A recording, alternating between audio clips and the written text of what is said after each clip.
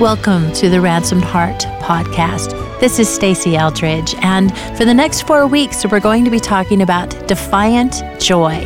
It's my new book that's coming out October 16th. Today, I have the honor and the delight to be with Sheila Walsh. I don't think she needs any introduction. She is an author, a writer, a singer, a speaker with an amazing reach, bringing the gospel of truth all over the world. Maybe you've seen her on Life Today, on Wednesdays in the Word program. Sheila's married. She has one son named Christian, who is an Aggie, isn't he, Sheila? He just got his ring, I think, this week. He did. It was a very, very big day. We were so proud. I bet you were. Thank you for being here today. Oh, thanks for having me, Stacey. So, though Sheila is joining me today to talk about Defiant Joy, I have to tell you that she has a new book coming out this week called It's Okay Not to Be Okay, Moving Forward One Day at a Time. Sheila, that is a fabulous title. Well, it took me a long time to be able to come to that place because I actually found an old photograph when I was like 21, graduating from seminary. I've got my graduation gown on and I've got this look of, I'm going out there to save the world for Jesus. And I sometimes wish I could sit down with her and tell her, hey, this is not going to be the life you imagined. You know, you're going to disappoint people. They'll disappoint you. But through that whole journey, it's changed how I see people, not as causes to be saved, but as people to be loved. Oh, that is so good. I'm so glad because I did want to hear a little bit more about it. And it seems like, and what I've read is that the underlying message is it's love. He loves you, and it's love that transforms you. It's not getting it together, getting your act, but it's actually fixing your gaze and receiving his love. Yeah, and I used to, for so many years, I was so hard on myself. I really pursued perfection.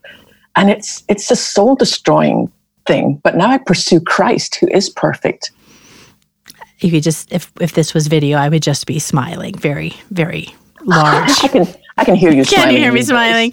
So I really feel like it's a hand-in-hand message. And her book, Sheila is authentic. She's honest. She's vulnerable. And you have been for a very long time. I only got your book not very long ago, but even just flicking through some of the chapters, when you just hear the title Defiant Joy, I don't know, you need to, if you haven't ordered this book, people yet, you need to, because when you dive in, you realize this is something that is offered to all of us. And also, the thing that I kept thinking was, we are worth fighting for. Christ thought we were worth dying for. So this joy that you write about is worth fighting for. It is. And I love it that it is actually our birthright. I mean, we are exhorted to rejoice. Rejoice in the Lord always. Again, I say rejoice. And if he tells us to do it, then he will make a way for it. And it really has something to do about our foundation and our rootedness. I write in the book about things that knock us off our feet, things that are familiar to all of us, comparison, which is a thief of joy, pain, loss, suffering, things that we all know, but when I just say those things to you, comparison, pain, loss, suffering, are any of those more familiar to you than others? That would be every single one of them. But, yes. When you talk about comparison, I remember when I was invited to join Women of Faith, I had never been a speaker before. I was in television. I used to work with the BBC in London. Then I co-hosted the 700 Club. I was a musician.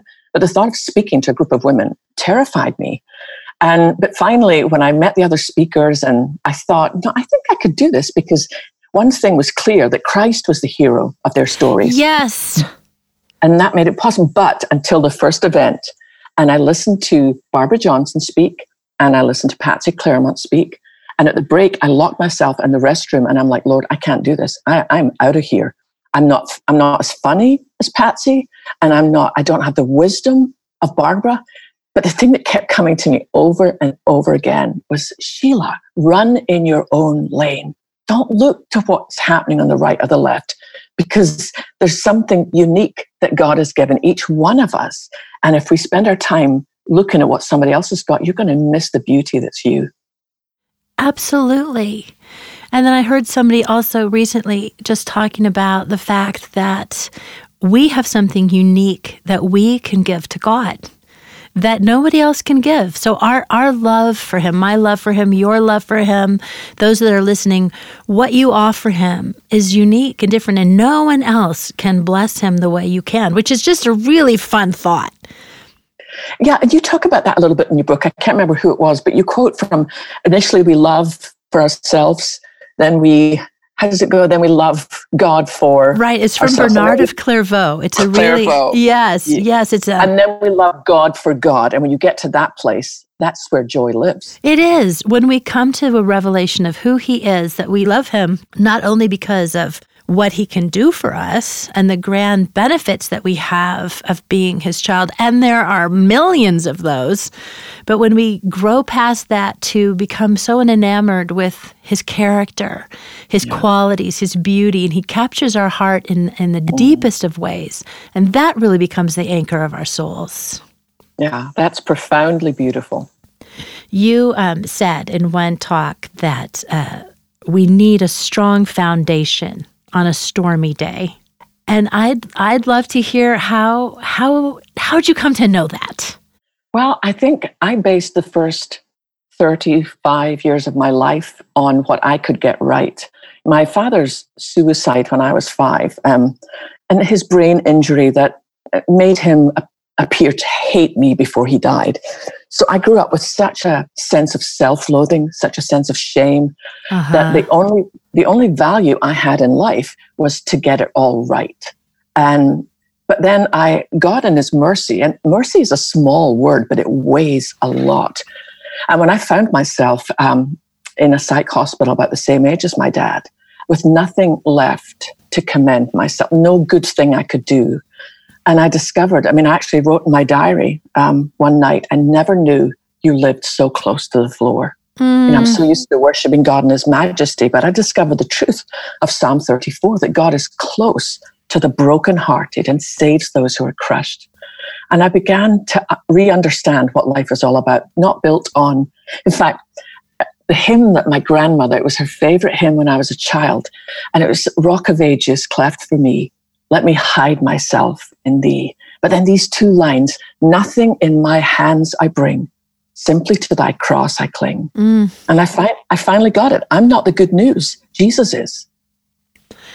I just want to pause there and let that sink in to everyone who is listening, because somehow it creeps in. The world is shouting to us, look a certain way, do a certain thing, get the promotion, get the grade, get the guy, get the whatever, and then you will be worthy of love and worthy of a good life. And the message of Jesus is completely opposite to that. It's so disarming that he says, you have captured my heart right now. And this is actually about me. He is the hero, capital H, of our story. We're not the hero. It really can take the pressure off when we know that our circumstances are going to shift. We don't have any control over that. The phone rings. Yeah. We don't know what's coming our way. It might be great news. Maybe we won a car. I don't know. But it could happen.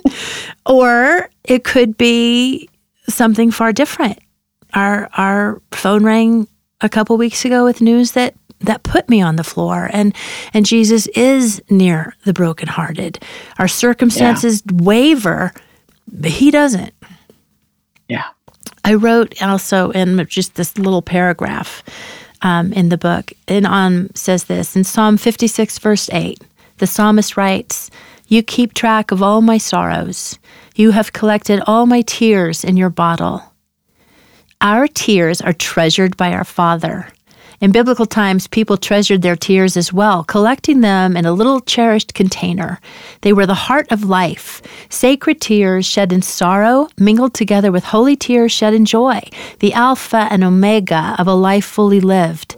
Some scholars believe that when the woman barged uninvited into the Pharisee's home and wept at Jesus' feet, washing them with her tears, she may have poured her precious little bottle of tears over him, symbolizing the totality of her life being offered. What I love about that is that, and you speak to this so eloquently, that it's not our getting it all together and living a pain-free life that is either promised or pursued in Jesus. He's after our hearts, not our duty, and certainly not our perfection.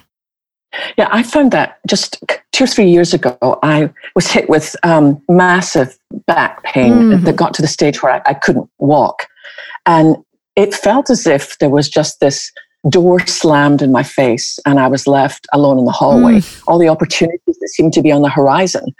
And it was there that I learned the beauty of having gut level, unedited, honest conversations with God. With every question I cried out, the answer was the same. I'll be there.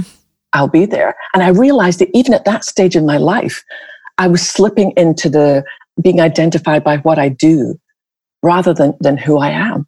And that Christ is the Redeemer in the hallway. If you find yourself in a place where a door has been slammed in your face, you are not alone. You may be in a waiting place. I've discovered that sometimes those waiting places are sacred space. Yes. And they're not what we would have thought or what we have chosen, but we know from our own lives and other stories and hearing you now that in those places of suffering, gold is being forged. Gold in knowing God in ways that we didn't before, in such a way that we can look back and we hear people say, I'm thankful for it because of what I have come to know of my God that I didn't before. Yeah, I remember Amy Carmichael talking about that when she was in China, watching someone take a piece of raw gold and putting it into the fire and then polishing it and putting it into the fire. And she said to him, when will you know it's finished? And he said, when I can see my face in it. Oh. And I think that's what God wants, that he can see his face in us. That is so good. And it's just beautiful. And what he wants for us. In Defiant Joy and in also in It's Okay Not to Be Okay, there's not a sense of striving, which I think is really important, that people don't go, okay, now here's the next thing I have to do.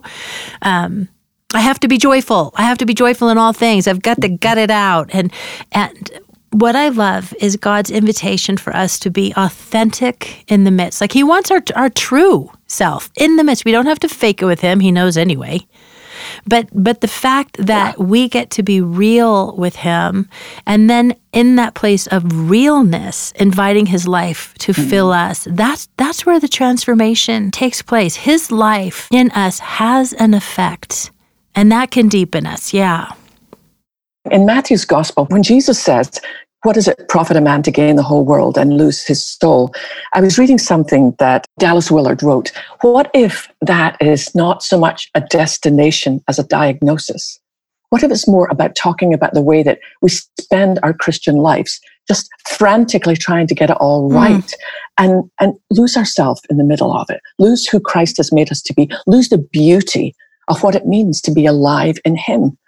So I really try now to kind of edit my to-do list and focus a little bit more on my who I am list. This is just gold. So just for people that are listening right now, let that wash over you. That's truth. The invitation is to let go of the demands that we place on ourselves or others put on us in this to-do list, in this trying to ascend to be something that we think we need to be, and instead rest in who God says we are.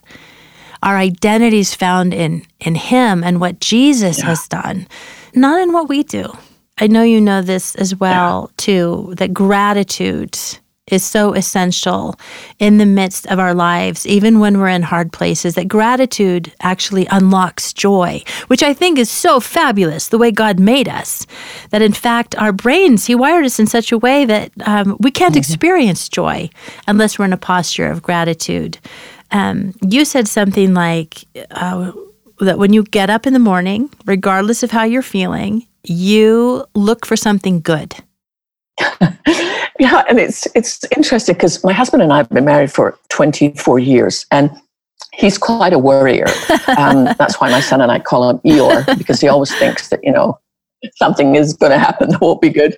But I noticed a few months ago that he started to keep a gratitude journal, and first thing in the morning, even before anything has happened, he'll begin to write in his gratitude journal, and then I'll watch him do it at night.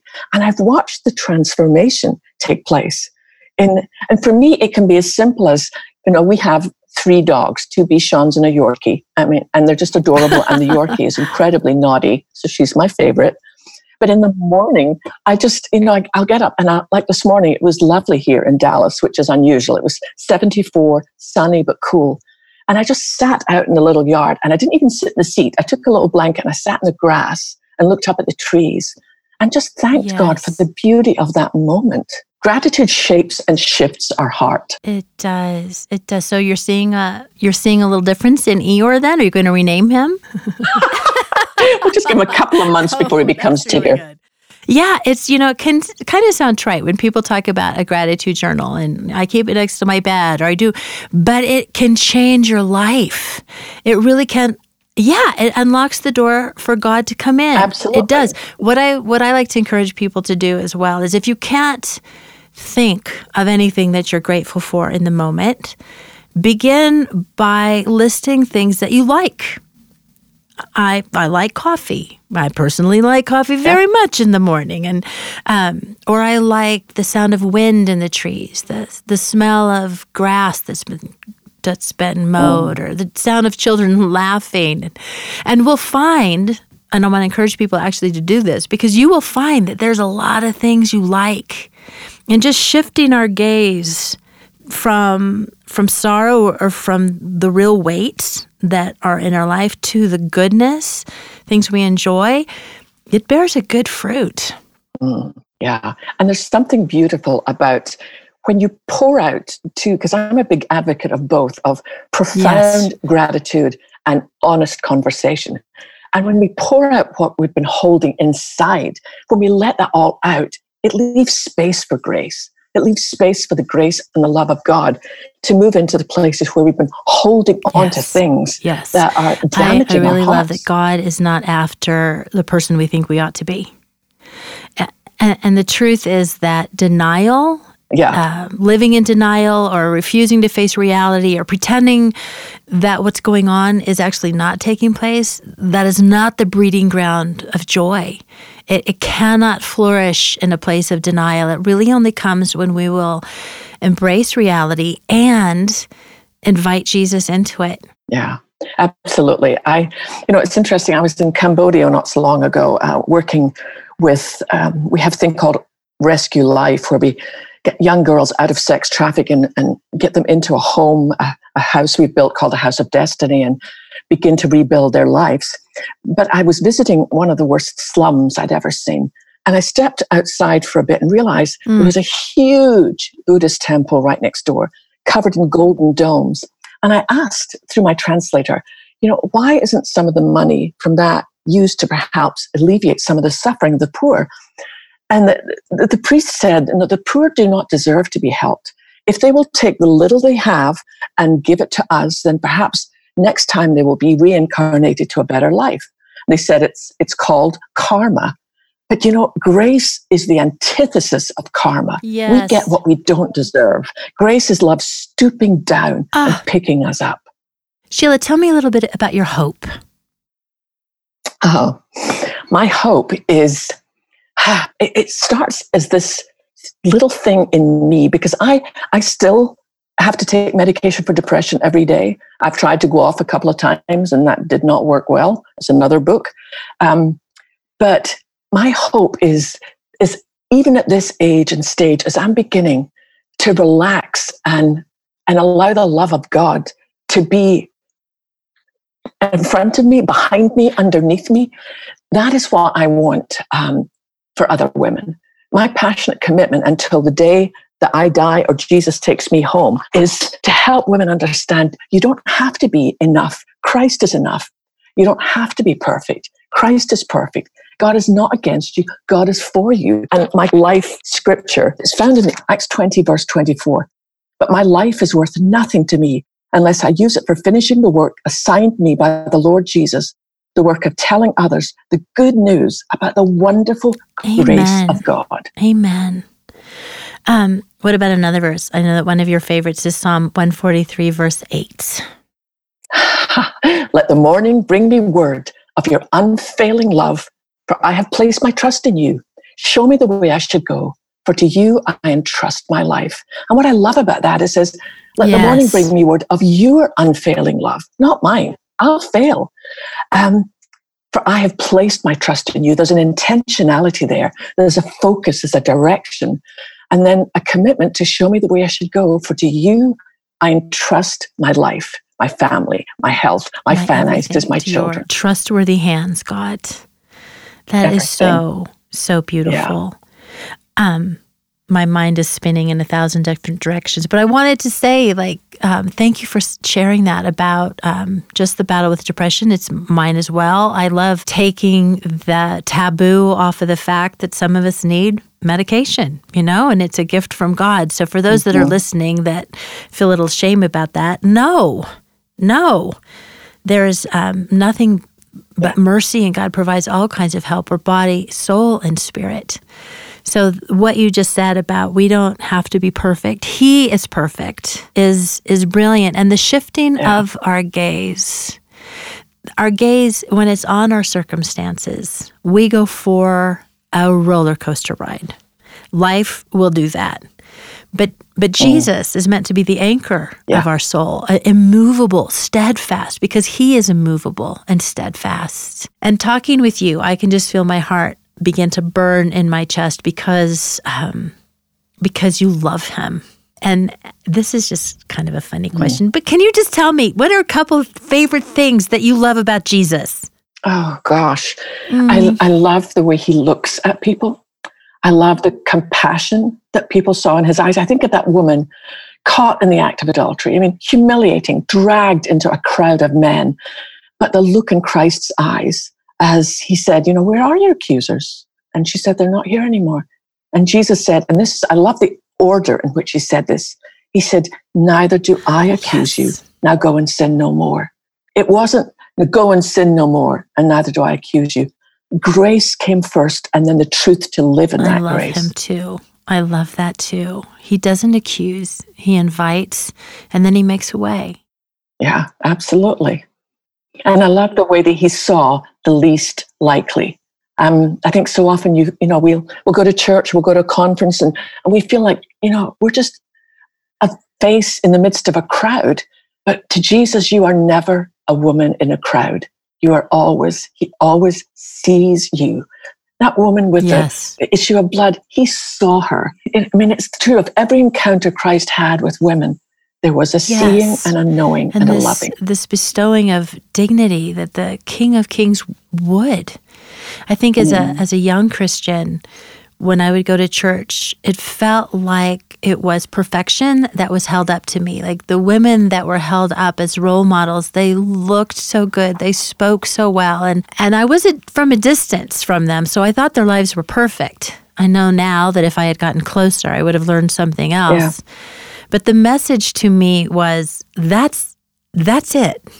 And you need to look like that. And so I tried.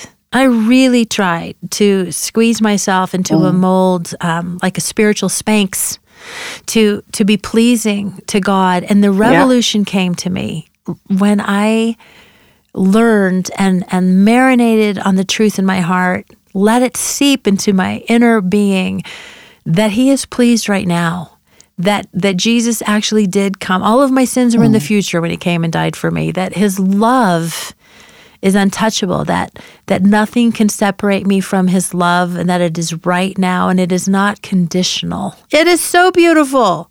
What a God we have. Yeah, I know. It's breathtaking. It really is. And it is the reason why, in the midst of the news feed, what's going on any given day in the world, and the level of sorrow and suffering, honestly, is increasing. And in the midst of that, to follow Jesus and have our eyes fixed on Him, we actually can be a people known to be joyful. The word defiant really means to stand against the tide, to press again, to say no, to resist. And we are resisting the world and embracing what God says and who He is. And Sheila, you do that so well and invite us to do that. And I'm so grateful. Thank you. As we bring this to a landing, I was wondering if you would pray for our listeners. I would love to. Oh, wonderful. Father God, I love the fact that even though Stasi and I are in different states, and those listening in are in different stages and places in their life, that we get to come together in your name at the throne of grace and mercy. And Father, I ask for everyone listening in, whether it's a man or a woman or a child, who questions, can I know joy in the midst of everything that's going on? I pray, Lord, that the truth that Stasi has shared and that she shares in her new book would sink deep into the marrow of their bones, and that they would know it's possible to live in this world that is so full of anger and confusion, centered, knowing where true north is, that it is in you, and that all that you offer is available right now, whether we find ourselves, in a desperate place or place of space and freedom, that your joy, your love, that your grace, that your peace is available. And I thank you for that in Jesus' name. And amen.